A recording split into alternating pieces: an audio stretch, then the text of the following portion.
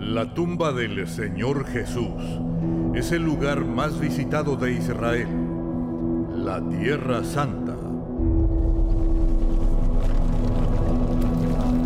Es el lugar principal que revela lo sobrenatural, que es la resurrección. Jesús derrotó al principal enemigo del ser humano, la muerte.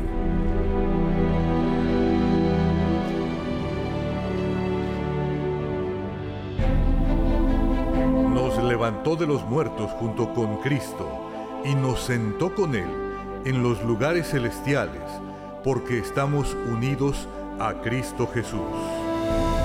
Este domingo de resurrección, usted va a entrar en el mayor santuario, el Santo Sepulcro.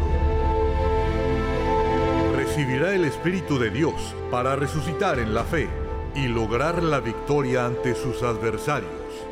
A las 10 de la mañana, con el obispo Clodomir Santos, quien realizó la gran concentración de fe y milagros en el Fórum, en el 703 Sur Broadway, Teatro State, en el corazón de Los Ángeles, también en el 625 Sur de la calle Bonnie Bray, en Los Ángeles, o en una iglesia universal del Reino de Dios en su ciudad.